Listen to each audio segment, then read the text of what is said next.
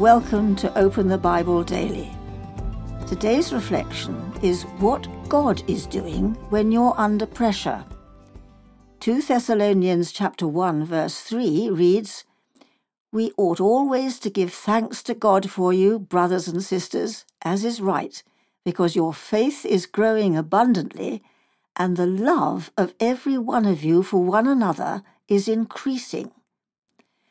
Not only are there degrees of faith, there are also degrees of love.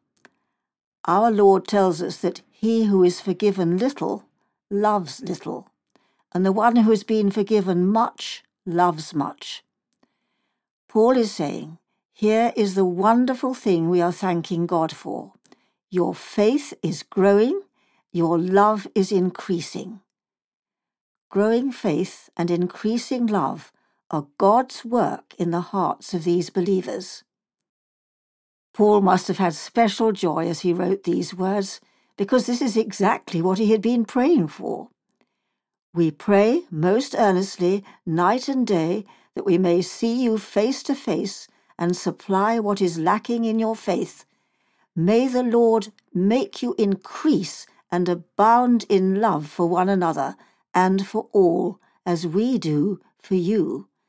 1 Thessalonians chapter 3, verses 10 and 12. Paul was so concerned about how these believers would stand up under the pressure of all they were facing that he sent Timothy. And Timothy came back with this report. They're still suffering, but their faith is growing, and their love for each other is increasing. Your faith and your love are growing, even when you're under pressure. Now, how does that happen? This is irrefutable evidence that God is at work in your life. No wonder Paul says, we thank God for this.